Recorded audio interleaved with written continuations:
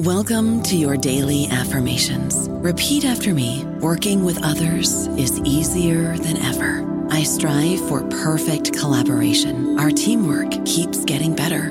Yeah, affirmations are great, but Monday.com can really get you the teamwork you desire. Work together easily and share files, updates, data, and just about anything you want all in one platform. Affirm yes to start, or tap the banner to go to Monday.com. Welcome to the New Books Network. Hi, everyone, and welcome back to the New Books Network podcast, How to Be Wrong. I'm John Kegg, here with my co-host, John Traphagen. John, great to be here with you again. As always, it's a pleasure to be here and with my partner in wrongness.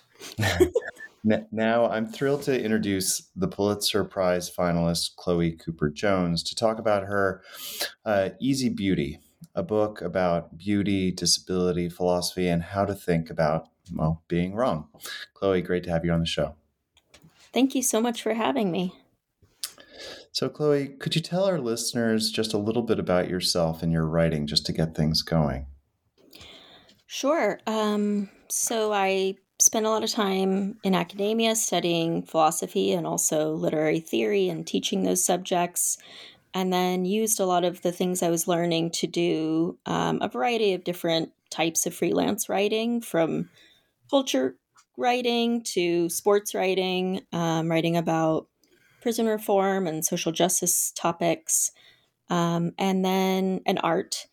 And then the sort of culmination of a lot of years of study and thinking led to this book, Easy Beauty, which is a mix of memoir, but also a sort of rumination on the nature of beauty and its role in our lives, as well as a lot of thinking about art and what its power to sort of transport us in its aesthetic properties, like what effects those things can possibly have on our lives and our conceptions of ourselves. Well, that's very interesting. Our podcast, as you know, is about how to be wrong and about ideas of epistemic humility. And one of the things we kind of like to do is put our guests on the spot. And so I'd like to ask you if you could recount a time when you found yourself in error and what that taught you about yourself and about your world, your interactions with other people, basically whatever came out of that for you. Yeah. I mean, I'm wrong all the time. I think there's one of the really interesting things about being wrong is there's like so many different ways to be wrong. Like there's so many varieties of getting something wrong within, what we might think of like as a spectrum of right to wrongness. Like sometimes you're just so totally wrong about something, but I think like the most interesting times for me is when I'm wrong about something, but it's more that I'm just not in control of my rightness about something. So this is like a recent example in which I don't think it's that I totally did something wrong or thought totally incorrectly, but I was out of control of the rightness of the moment or sort of the clarity that was needed to really make the right decision. And it just, I went to my son's school. I have an 11-year-old son named Wolfgang, and I went to his school for a like parents' Thanksgiving day.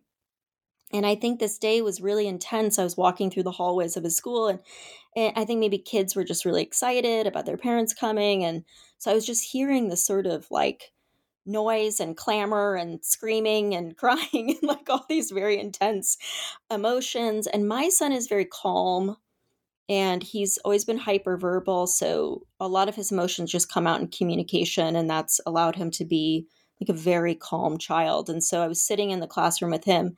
He was really calm. He's really excited about me being there. And there was this other kid in his class who got upset about something, started to cry, put his head on the desk, and then stayed there with his head on the desk for, I think, like a full hour. We'll just call this kid Bob or something. And so I was really looking at Bob and going, oh my God, what's wrong? What's happened here? I'm not sure what's going on. He seems so sad. And all the other kids are having a party with their friends. And my son was really excited that I was there, and he was having so much fun, and he was eating, and it was like this whole Thanksgiving feast.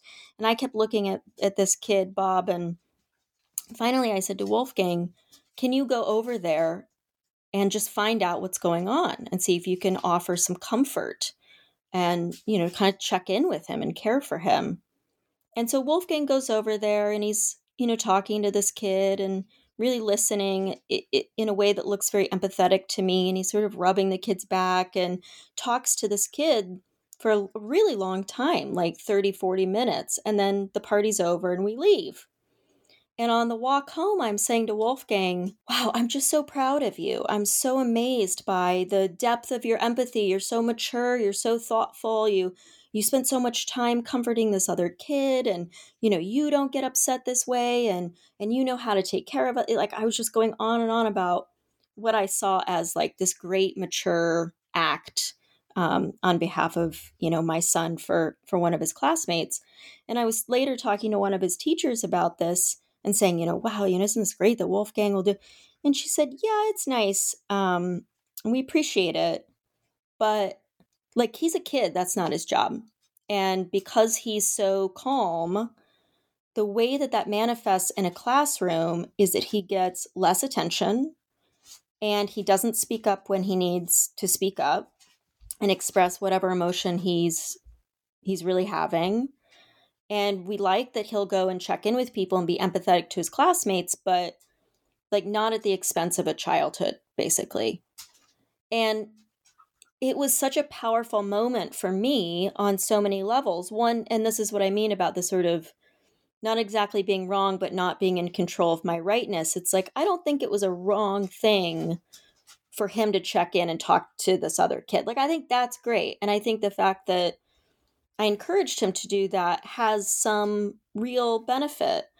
But it also is this reminder that, like, as a parent, you're doing this constantly sort of impossible thing of trying to instill grown-up, mature, empathetic, adult sort of emotions or habits or behaviors in your children, while also really letting them be kids, and remembering that they're searching so profoundly for your approval. And if I make my approval about him sort of putting everybody else's feelings above his own enjoyment, like having fun at this party like everyone else, then that could instill in him this belief that possibly his own emotions or his own joy-seeking behavior is not as valuable as caretaking. And it's like that I want him to feel all these things. It's like just getting the right balance of influence is so hard. It's so impossible. And that was a moment where I just felt like, again, I didn't do the wrong thing, but I did it with the wrong emphasis or with the wrong balance, or I was reinforcing too intensely one side of an equation when ideally I would have been enforcing or emphasizing both sides of the equation, care and also joy and fun and his own sort of personal experience of this party. So, yeah. I think your comments is making me think quite a bit about your writing, which oftentimes has to do with misapprehension or a sort of misemphasis or a sort of missed balance or a sort of imbalance about the way that we perceive the world or a particular subject. And I'm thinking a little bit about Easy Beauty. When it first came out, I read it twice, and then it's going to come out again in April. And if I'm right, this book is about how to be wrong in a bunch of different ways, in many different senses, some of which I'd like you to take us through today. If I understand it correctly, the book, the memoir, Reflection on Beauty, is an invitation for readers to experience what it's like for you to live in a society where there are certain norms and unspoken rules about what beauty is and what it means. And for you to live in face of these norms, which suggest repeatedly that you or a lot of people simply don't fit in. So in short, when I read it, it's a memoir about what it is to live as, quote, and unquote, wrong, or not adhering to the, quote, right way of looking and being in a very constrained world. Am I generally on target with this? And what was it like to write such a book? And what do you want people to get out of it? Yeah, I think you are right. I think also it's important, yeah, like going back to this sort of like shades of wrong, not being totally in control of your rightness or something. Like I think the book is really trying to relax these binaries ultimately between this idea of like living right or living wrong. I think the book really starts out with this sense of what it is specifically for disability to um, be made to feel other in a society. So, and this is very true to the experience of disability, that you can often feel like you're just living on the margins of a realer life. So, one way of framing that binary is like right and wrong. Another way is just sort of this feeling as though there's a real life that able-bodied people get to live, that almost everything in our society is sort of built up for, right? Like the size of chairs and the standard sizes of clothing that you would find in a clothing store, or the way in which we tell stories and narratives, love stories, like all of these sorts of, there's so many different things like physical objects in the world, narrative devices that are all sort of about this version of what a real life is. And most of those things don't make room for disability. And so there can be this feeling of just being on the margins of a realer existence that you can see, but you can't participate fully in, or you're not asked to participate fully in. I think that's really where the book begins. But I think that the book sort of, hopefully, this is the feeling of it when you read it, is that it moves through that to sort of expand outward into a broader idea of just that sensation of like constantly feeling as though you're living in translation, that the experience of being a person in the world, a singular, you know, just any singular human, contains a universe that is so hard to communicate, to translate, to be understood. And we're all sort of living in this sense of translation or mistranslation or miscommunication. And that is just the human experience. That's not in any way limited to disability or any single identity marker that you could name. We're all sort of impossibly living in this situation in which we know we're constantly being misunderstood. And some of us, sometimes, quite often to our detriment, attempt to bridge these impossible gaps in feeling and experience and thought in order to live a life with others. And that can be this unbelievably heartbreaking and also the most profoundly human thing that we can do. It is in fact, the thing that makes us very precisely human, is that we are constantly engaging in this act of translation, this leap of faith with other people. So I think the point of the book is, when I'm thinking about otherness, is to start out in a very specific place, my own experience of this as just one person. Being female specifies that experience of otherness. Being a mother specifies that experience of otherness. And being in the physical body that I'm in, that deals with a lot of pain, that looks really different from other people, that gets read a specific way. I'm very short, and I have a disability that causes me to walk with a sort of side to side gait. So I'm often seen as childlike or precarious or in need of constant assistance that I'm not actually in need of. And so all of those things sort of clarify and specify my version of this very human universal problem, which is nobody can fully understand us. And that's just what it is. And yet we are always engaged in this friction causing experience of trying desperately to connect, to communicate, to build community through, translation. That's the there's so many things running through my mind right at the moment. I want to step back just for a moment and just return briefly to your the experience you had with your son in school. Both of my kids attended elementary school in the summers in Japan, And that would not have been the response of teachers there. In fact, they would, first of all, I can't imagine them ever saying that's not your job or not your child's job. Because, in fact, one of the things about particularly elementary education in Japan is it's very focused on learning how to be a social person, how to interact with each other. So they encourage those kinds of activities among the children to help each other out rather than assuming that, things focus on the self. It's more focused on the community. And one of the things that got me to thinking was how much culture plays a role in the way that we define what others are, how they're defined, how they're put together. It's different from one society to another, and how all of that plays out. The other thing that I thought was, well, there's a lot that's really interesting, but you made a comment about people wanting to help you and not necessarily needing or wanting the help. And we had another guest on last year. Her name is Sherry Wells Jensen. She's a linguist and she's blind.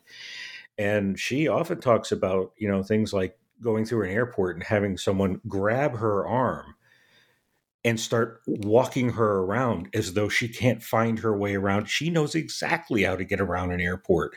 And it's like really condescending and irritating. And they won't let go. That's the other thing, is it's like, I think about it, okay, how would I feel if someone just grabbed my arm and started walking me around an airport? I would not feel good about that. And so one of the things I'd like to, explore is, you've provided what I think is a first-person account of living with disability, but also it's a story about revealing to others how they are wrong about their aesthetic and moral assumptions, and maybe also just their more basic practical assumptions about what other people need.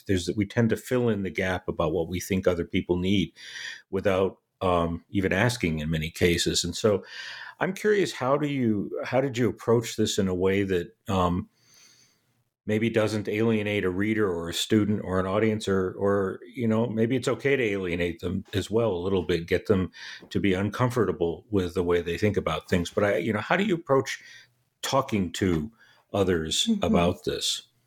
Well, yeah, I mean, I think, just to go back to your comment about, the advice that these teachers gave my son or gave me, I think that they are encouraging community, and I'm certainly encouraging community.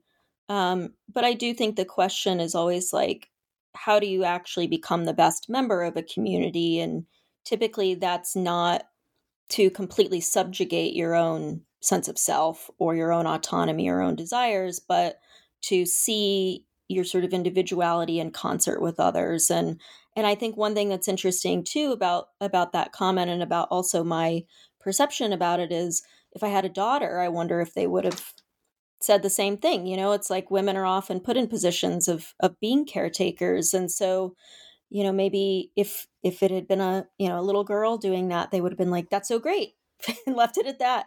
So I think your comment of like culture, age, gender, like all these things become, the prism through which our actions are filtered.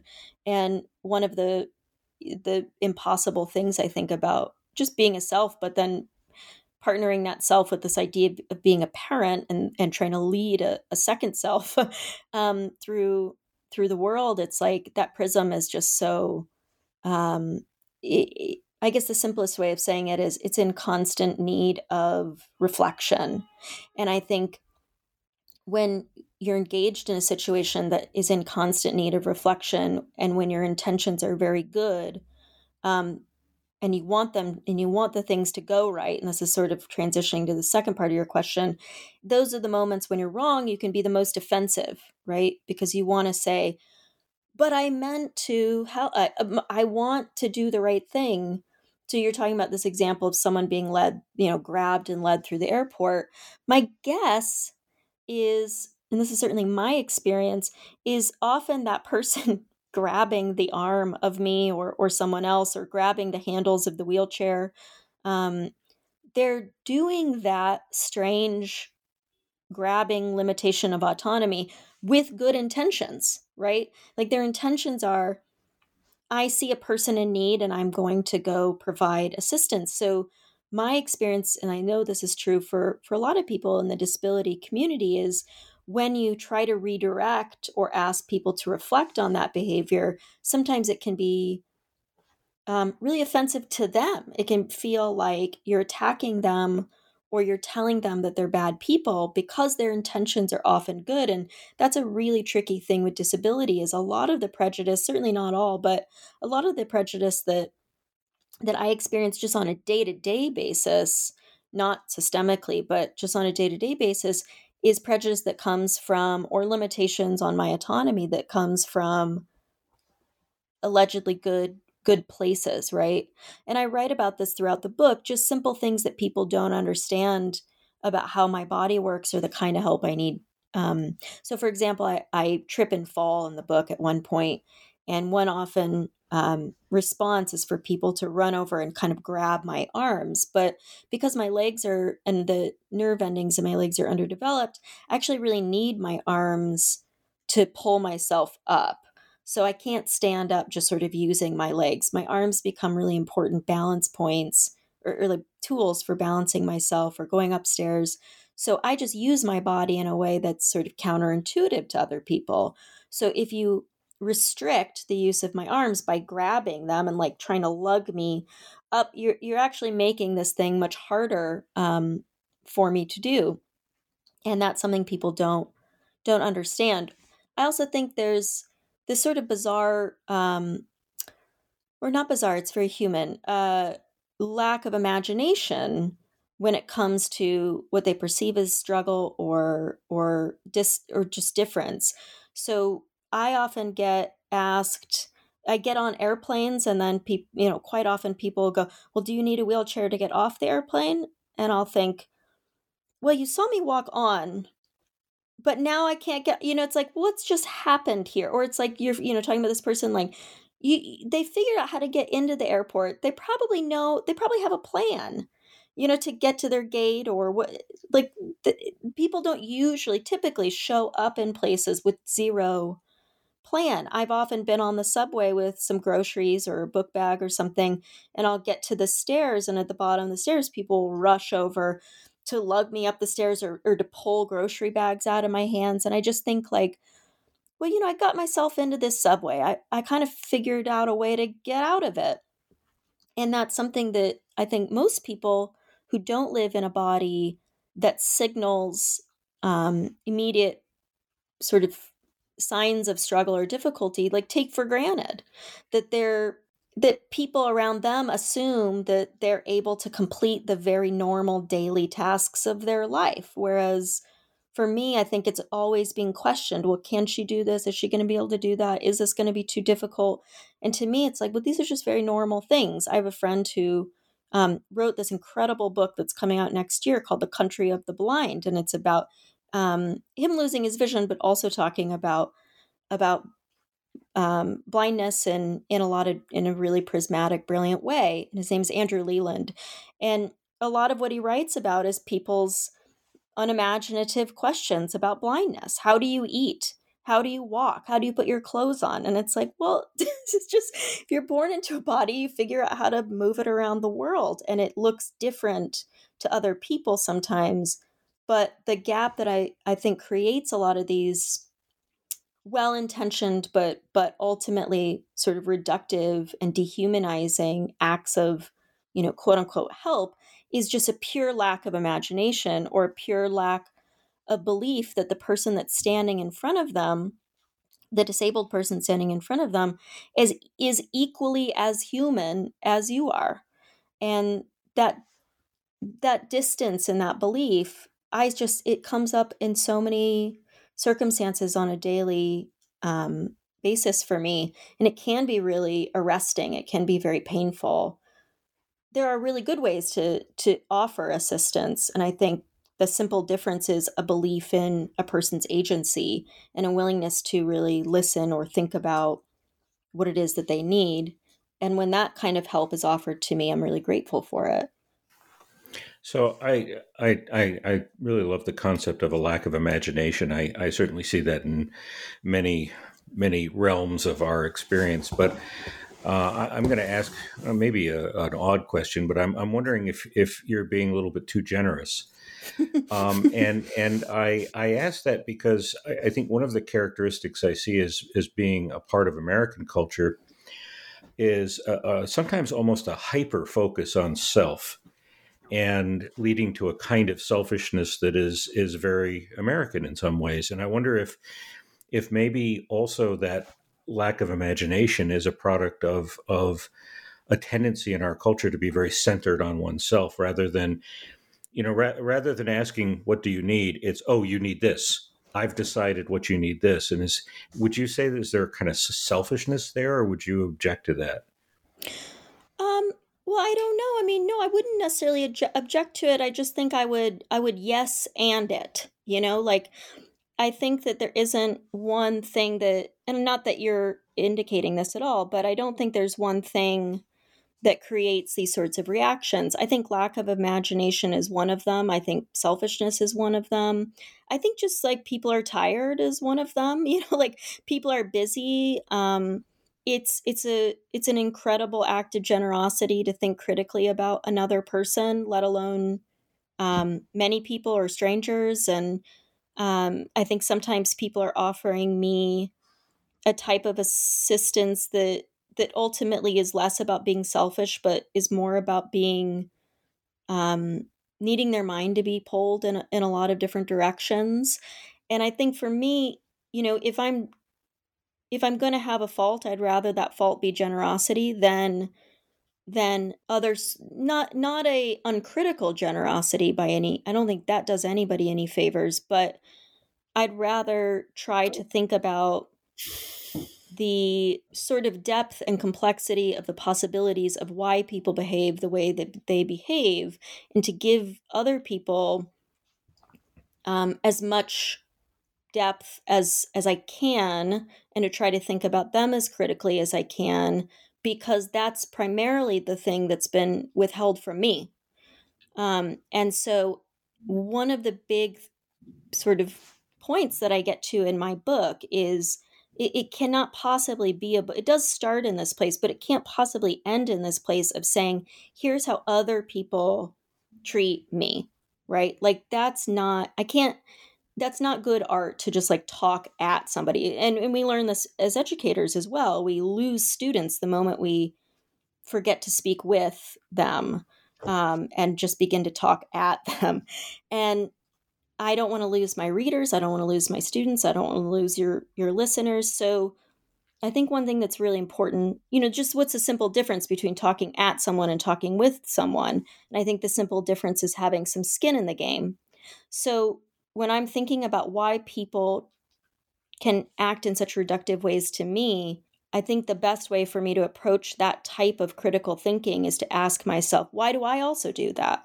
Because I know I do it too, because I'm alive and I'm human and I'm tired and I'm busy and I'm selfish and I'm flawed and I have a lack of imagination just like any other person. So it's really, really crucial for me to think like, what's the whole tapestry of reasons that we behave in the way that we behave, and to include myself fully as a participant in that behavior. Does that make sense? I don't know about you, but I'm very busy and I don't have a lot of time to cook. That's why I subscribe to Factor. Eating better is easy with Factor's delicious, ready-to-eat meals. Every fresh, never frozen meal is chef-crafted, dietitian approved, and ready to go in just 2 minutes. You'll have over 35 different options to choose from every week, including Calorie Smart, Protein Plus, and Keto. These are 2-minute meals. Factor meals are ready to eat and heat, so there's no prepping, cooking, or cleanup needed. They're flexible for your schedule. Get as much or as little as you need by choosing your meals every week. Factor is the perfect solution if you're looking for fast, premium options with no cooking required. Sign up and save. We've done the math, and this is important. Factor is less expensive than takeout, and every meal is dietitian approved to be nutritious and delicious. Head to factormeals.com/NBN50 and use code NBN50 to get 50% off. That's code NBN50 at factormeals.com/NBN50 to get 50% off. Absolutely. It's quite beautiful, actually, I think. I mean, when I read Easy Beauty, the transition between you said in the early stages, what it's about is sort of like how you're being treated versus the long-term trajectory of the book is really to show that your case exemplifies a much deeper and more universal human difficulty, namely the problem of intersubjectivity, or the problem of understanding each other, or fully understanding or thinking we understand each other. And it made me think about this essay that William James writes at the end of the 19th century called On a Certain Blindness in Human Beings, where he says that we have an innate self-centeredness that makes it impossible for us to understand others' lives, inner lives, as vibrantly as we understand our own. And it seems like that's right in a certain sense, but it seems like what you're trying to do is actually overcome that divide in particular ways, but also understand and acknowledge certain limitations on understanding another person in their own uniqueness or subjectivity. And I wonder if you can talk a little bit about that, because I want to understand you, but understanding you might involve me acknowledging that I don't. In other words, and so could you say something, or could you say a little something about that? Yeah, I mean, I think, one of the great sort of difficulties of being, a person with this brain that we have is that there are all these things that are sort of machine-like about our brain that is so helpful and helps us get around the world, or is sort of, maybe evolution of survival instincts. But yet we also simultaneously have these critical faculties that allow us, if we're willing to try and put the energy into it, to, if not override aspects of our cognitive functions, be more aware of them or have a better dialogue with them. And I think the way that I see this functioning often with disability is that we do have, and maybe this is part of what you're talking about, this innate selfishness, or at least is like at least related to it, is that we do have just this need to get up in the morning and do the work we need to do, and to take care of ourselves and our very localized community. And in order to do that, we do necessarily have to shut the world out and shut the pain of the world out. I mean, I woke up this morning to, look at the New York Times headlines, as I always do, and if I really ruminate on some of the horrors that I will find there, I would never have gotten on this podcast, and I would never talk to you, and I would not have gotten my son off to school. And there's so many things I wouldn't have done. So in order to move forward, we of course have to limit our empathy and our compassion, our ability to allow other people's pain and suffering or difference even like penetrate into us. And I think one thing about this that's very specific to disability is that disability is an identity that, if we're all lucky and we get to live a long life, we are all going to encounter it. So it's not an identity that is actually other to anybody. It is the essential like nature of having a body, that it is constantly, and a mind, is that it's constantly in flux, it's changing. And as we age, it's changing in ways that can increase pain and limit mobility, and other kinds of ability. And that happens in our minds as well. So every single living person is on a continuum of a relationship to disability. But I also think that continuum is sometimes a really scary thing to look directly at, because that continuum is often related to decline or death, or the sort of lack of being able to engage in certain things that you can engage in now.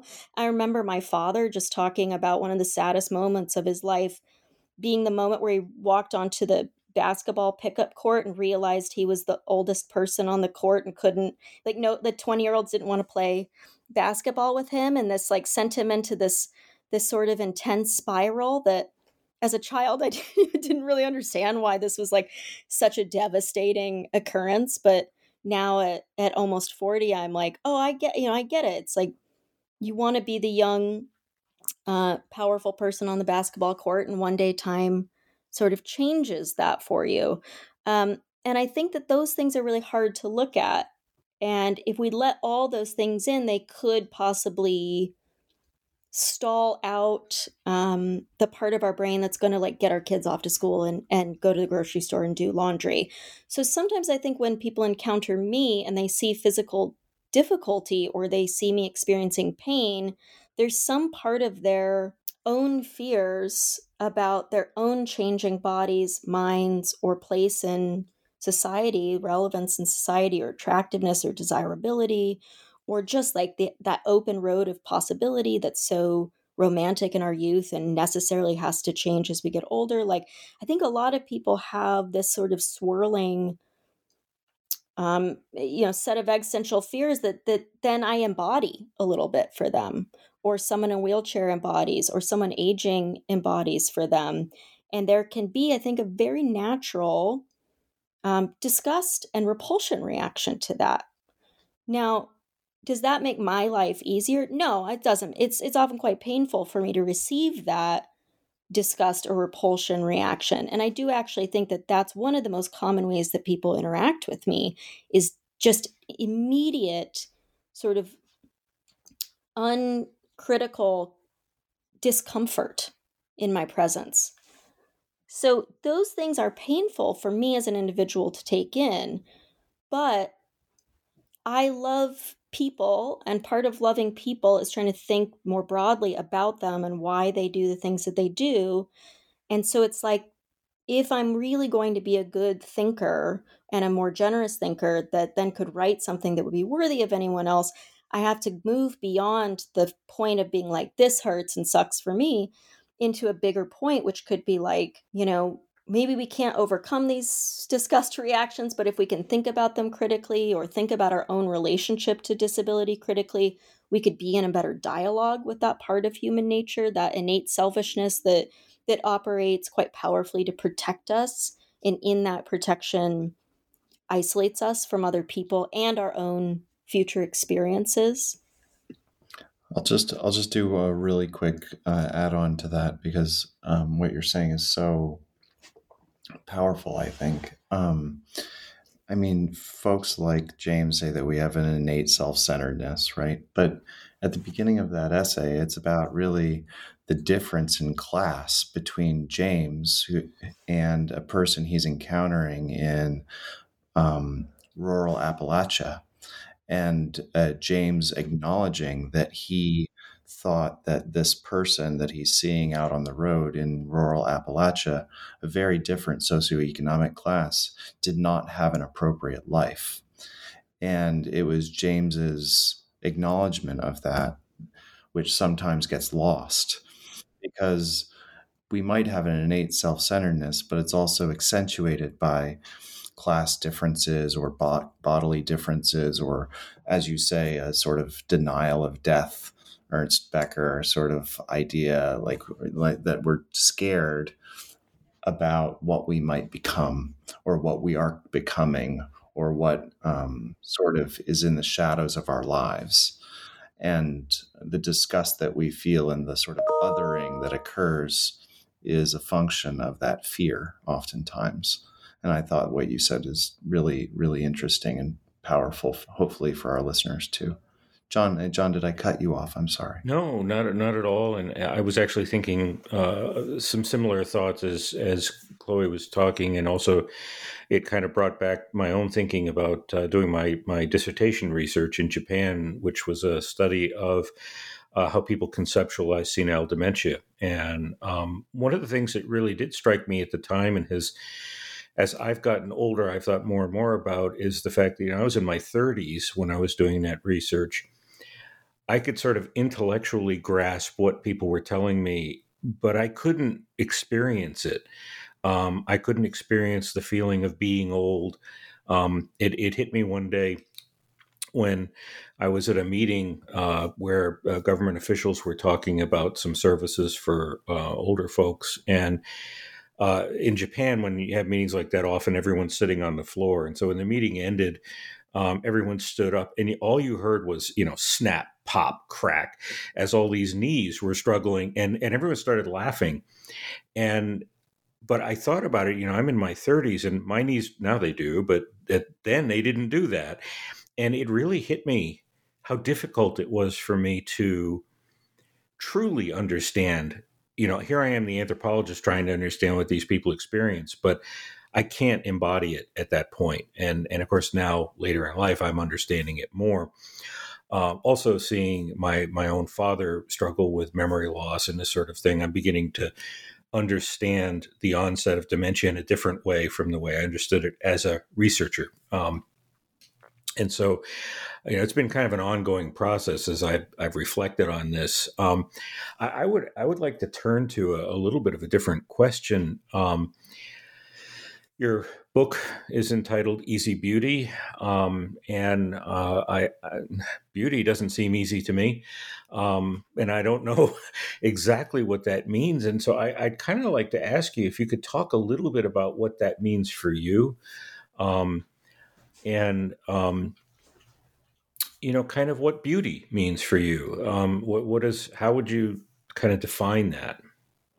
Well, yeah, I mean, the book turns over a lot of ideas about beauty, and I think one major distinction among many that we could make is that the beauty the books takes as its subject is less the kind of beauty we think about as like physical beauty or the kind of beauty of a model on a magazine or something. I'm less interested in that and how like society sort of shapes that conception, and I'm more interested in the kind of beauty that we would often associate with aesthetic response, a physiological response. So the kind of beauty that sort of feels like it arrives in our body first and in our minds maybe second, like the kind of beauty of nature when we're moving through, I don't know, an incredible, wood on a hike or something, or looking at the Grand Canyon or sunset, the kind of beauty that comes from serious contemplation of art in all the ways that we might define that,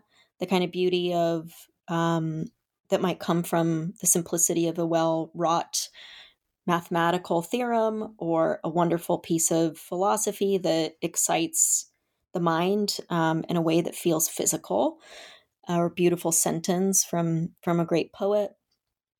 And a lot of the things that I'm looking at are how different thinkers, philosophers, writers, poets have thought about that type of beauty and its power in our lives to shape our consciousness and to change us. So a lot of the book is, and we've been talking about this the whole time, is how do I get outside of myself? Like, how do I get outside of my own narratives or the own really, limited, self-centered, or Iris Murdoch calls it the palace of self-regard that does necessarily, absolutely shape the way that I exist and communicate and move through the world. And one thing Murdoch identifies is possibly this way in which art and external beauty can, she calls this unselfing. She has this great example of looking at a bird. She's sort of feeling wrapped up in her own sort of anxiety about one or another thing, her own stature in the world or what she's working on. And then she looks out a window and sees a kestrel, the bird, and suddenly all that exists is this kestrel. And it just gives her a moment in appreciation of the beauty of this bird, gives her a moment to step outside of this palace of self-regard and engage in the external world. And she really believed, and she's not the only philosopher to write about this, that kind of experience and interaction and true engagement with beauty can allow us a reprieve from our own ego. And then when we return to ourselves, we do so a little bit wider, a little bit more expanded. And the writer Elaine Scarry uses some of these ideas from Iris Murdoch in her book on beauty and being just. And I talk a lot about about her in one of the chapters of the book. And one thing she talks about, which I feel like is so important to everything we've been talking about together today, is the sensation of recognizing, finding yourself in a moment when you realize that you have either over-credited something as having beauty, or, she says more problematically, under-crediting something as having beauty. And that thing now reveals itself as being more complex. So she gives this example of looking at palm trees and thinking that palm trees are really ugly and horrible and cheesy and dumb, and why does anybody want a palm tree around? And then she's on this trip and she looks at a palm tree, and there's a owl that's interlaced its feathers in the fronds of the palm tree, and she looks at it, and suddenly she realizes, through the particularity of this one moment, this one palm tree, the owl, all of this, that she's been undercrediting the beauty of these palm trees. And what a terrifying moment that is for her to realize that. And then she says, well, what else have I not been willing to give my time, my patience, or my critical recognition to? How many other things have I undercredited? So the title Easy Beauty just comes from sort of also a version of these ideas that are all, I think, in a conversation with each other, from the philosopher Bernard Bosanquet, who just makes a distinction between easy beauty and difficult beauty. Easy beauty, he just simply says, is the kind of beauty that arrives to our senses pretty seamlessly, immediately. So a rose or a simple spatial rhythm, he says, looking at a mountain range, just something you see and perceive immediately as being beautiful. Then he says there's difficult beauty, which is the kind of beauty that takes time, patience, an embrace of complexity, an embrace of subtlety, an ability to sit with the resistance that a difficult piece of art or experience might pose to us, and give it enough time, patience, thought, and then suddenly this magical thing happens where its beauty is revealed. So I think that's really tied to this idea of undercrediting and having a moment of recognizing that you've undercredited something's beauty. So in the book, I think I go back and forth between these two ideas. And I think that one of the real revelations of the book for me is that I tend to put an unfair emphasis on the value of difficult beauty, because difficult beauty does a better job of explaining my beauty in the world. That it's just like going to take time and thought, and only smart people will get it or something. And then that problematically causes me to devalue things that come easily to me as beautiful, and most specifically, the sort of easy, happy, simple, beautiful experiences with my son, with my husband, with just being present in the world. And those things don't hold as much value for me because I don't have to fight tooth and nail for them. They're just these incredible gifts of my everyday life. And so another sort of tilt and balance of the book is it starts off really looking at really complicated sources of beauty, Bernini sculptures and operas, and then eventually the book ends in a moment of just walking home in Brooklyn with my son, and then like making a Tuesday night dinner with my family, but learning how to write about those things and think about them with as much value as I do the Berninis in the beginning of the book. I was wondering if you could tell us a little bit about your work in journalism and reporting. What sort of stories do you tend to be drawn to, and why? They often seem to deal with kind of questions of wrongdoing and maybe more subtly with misapprehensions of our legal system and our culture. So could you tell us what the most maybe moving story, apart from your own, that you've encountered is, and maybe what it taught you about being wrong and being fallible, and even maybe about this concept of beauty that we've been talking about? Yeah, I mean, there's so many different examples. I think, generally I'm drawn to stories um, in journalism where there's just sort of a situation where it seems that people, or my own perception of a situation, is not penetrating very deeply, and how and why that happens. So one sort of simple example is I wrote about tennis for a year just simply because I was watching tennis with someone who knew a lot about tennis. I knew nothing about tennis, and all I could literally perceive was like a ball going over a net. And I was like, this is so dumb and boring. I don't know why anybody would ever like watch the sport, let alone millions of people. But sitting next to my friend and seeing his perception extend so much further into the game, and he could see all these subtleties and I was just like amazed by that difference. And I thought, well, what's blocking me from seeing what he sees? And that simple question, I think, what's blocking me or what's blocking us from seeing what other people can see so clearly?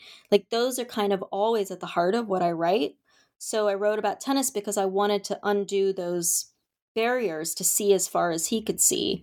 I think a higher stakes example is this piece that I wrote about a man named Ramsey Orta who filmed the video that most of us have seen of the death of Eric Garner in Staten Island at the hands of the NYPD and the officer Daniel Pantaleo. So the video that a lot of us have seen where you hear Eric Garner say, "I can't breathe," over and over and over again, that's a video that when it first came out, I'm talking about this in a very different sort of cultural landscape, but when that video first came out, there were so many ways in which people were trying to explain away what was very clearly a murder and a man begging for his life. So there were all these dialogues around like, well, Eric Garner was overweight and he was being arrested and he was resisting, and all these conversations seemed to ignore what also could be like very plainly seen, like just right in front of our eyes. So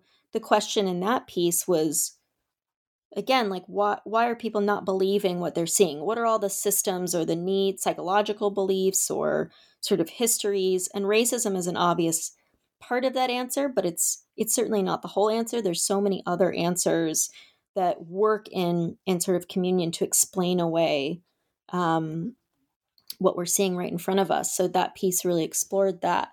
I think in terms of just being wrong, that piece taught me quite a bit. And I learned so much about the kinds of narratives that we rely on to function. I think just one like tiny concrete example, though, is from this profile I did of a tennis player, Juan Martín del Potro.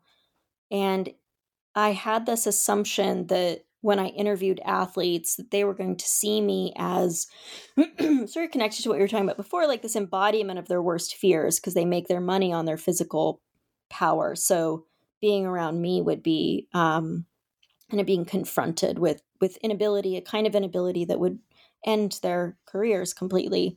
And I did experience that on the tennis tour. There were some athletes that felt, I think, really unbelievably uncomfortable around me or said and did some pretty cruel things. But Juan Martín del Potro, who's like 6'7" and very different from me in every possible physical way, he's sort of known, he's retired now, but he's known on the tour as having all these chronic injuries. So he lives his whole life in like constant pain management.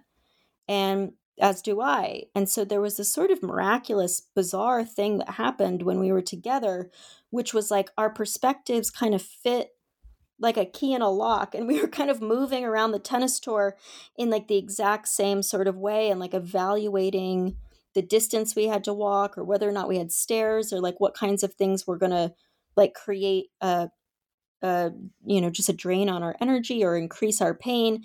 And it was such a bizarre experience to me to feel like I was seeing the world in such a similar way to this person who could not be more different from me. And that, I think that experience really unlocked a lot for me in terms of thinking about how all the different ways I can bridge,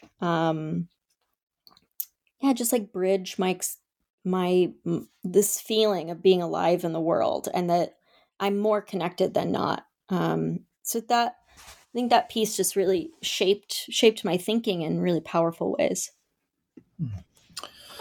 This has been, the time has just passed really quickly. So I want to make sure that we talk about everything that you'd like to talk about and whether you have any questions for us. It's been a lovely conversation. I have a million questions for you, and maybe I talk too much or too long, and I apologize. But I'm just curious, I love this topic. How to be wrong. It's like my favorite topic. I love that you are doing this. I wonder what things have surprised you both the most in giving this topic as much time as you have. Just talking to so many people and really sitting with this idea for so long. Have there been sort of unique surprises for you in this process? I find myself every week. John was really spearheaded this and drove it forward, so I'll let him go on at length about this. But I will say very shortly that as I've become more involved in the podcast, I want to do more and more and more of these conversations, primarily because I always leave them feeling like I like you, I'm wrong. So you started by saying I am wrong so often. Yeah. And it makes me feel like I have a companion in misery. Like it feels like I'm not alone, completely alone in my fallibility. And I think that the responses that we've gotten from listeners have been along those lines. In other words, like, I'm really glad that I'm not alone, and that these incredibly talented people who have been generous enough with their time to come and speak with us also find themselves as completely wrong a lot of the time. And part of life is to try to figure out how to work your way through fallibility. And so that's my, I guess, medium-sized answer. John, do you have a thought? Well, there are many different things that I think have come to mind. I actually was very much resonating with the beginning of our conversation today, because I think raising children is just an exercise in being wrong, and particularly when they become teenagers, because they keep telling you you're wrong. And so I think for me, what has been so, I think, important in what we've done so far with this and what we've learned is really trying to get out this idea that, first of all, it's okay to be wrong, and it's what we do with that matters. And I think one of my hopes, at least, is that more people listen to this and think about these kinds of topics. They will do what you described, is think more critically about their interactions with other people, and also in terms of their mistakes in those interactions. My own opinion is that the failure to do this is at the core of a lot of our problems in American society right now. There is just a stunning lack of humility and a lack of willingness to open one's ears and listen to other people's perspectives and try to make sense out of them. That doesn't mean we have to agree with them, but we do need to understand them. And I think it's killing our society right now. And so this was one of the ideas when we started this, that I wanted to see if John and I could do something that might, at least in a small way, contribute to pushing against that, and getting people to talk openly about things they got wrong, how they think about being wrong, how they experience that. I think today has been wonderful to bring in this question of beauty and thinking about how our concepts of beauty are first of all very cultural, and also how much they shape the way that we interact with other people, whether we are aware of it or not. I think this is a really powerful observation that I'm really glad to add to what we've been doing. But for me, those are really the things that kind of have motivated my interest in this. Yeah, that's so great. I mean, I love this as a topic. I totally agree with everything that you said, and I think John Kagan and I have talked about this before. Just sort of, as writers, it's like one of the best skill sets that you could possibly have is an ability to make friends with failure, or make friends Yeah. with being wrong, and a willingness to sort of always be a student to something, in all the best ways that a student can be conceptualized, just as eager to acquire knowledge through trial and error, and being wrong, and expanding themselves in that way. And I think, yeah, certainly the best writing comes from that place, the best thought, critical thought, and maybe the best way to engage with others comes from that humility, or that willingness to see wrongness as a friend, like as a helpful guide in a way. So I just really appreciate you taking the time to do this and to include me in it. And I really loved talking to you both today. It's really been our pleasure. It's always a pleasure. And thank you for your time. And it's been a great one. So. Yes, thank you very much, and please give your dog a pat on the head for me. I love dogs. She's been pretty patient. Yeah, she's doing great. So, yeah. All right, thank you very much. Thank you.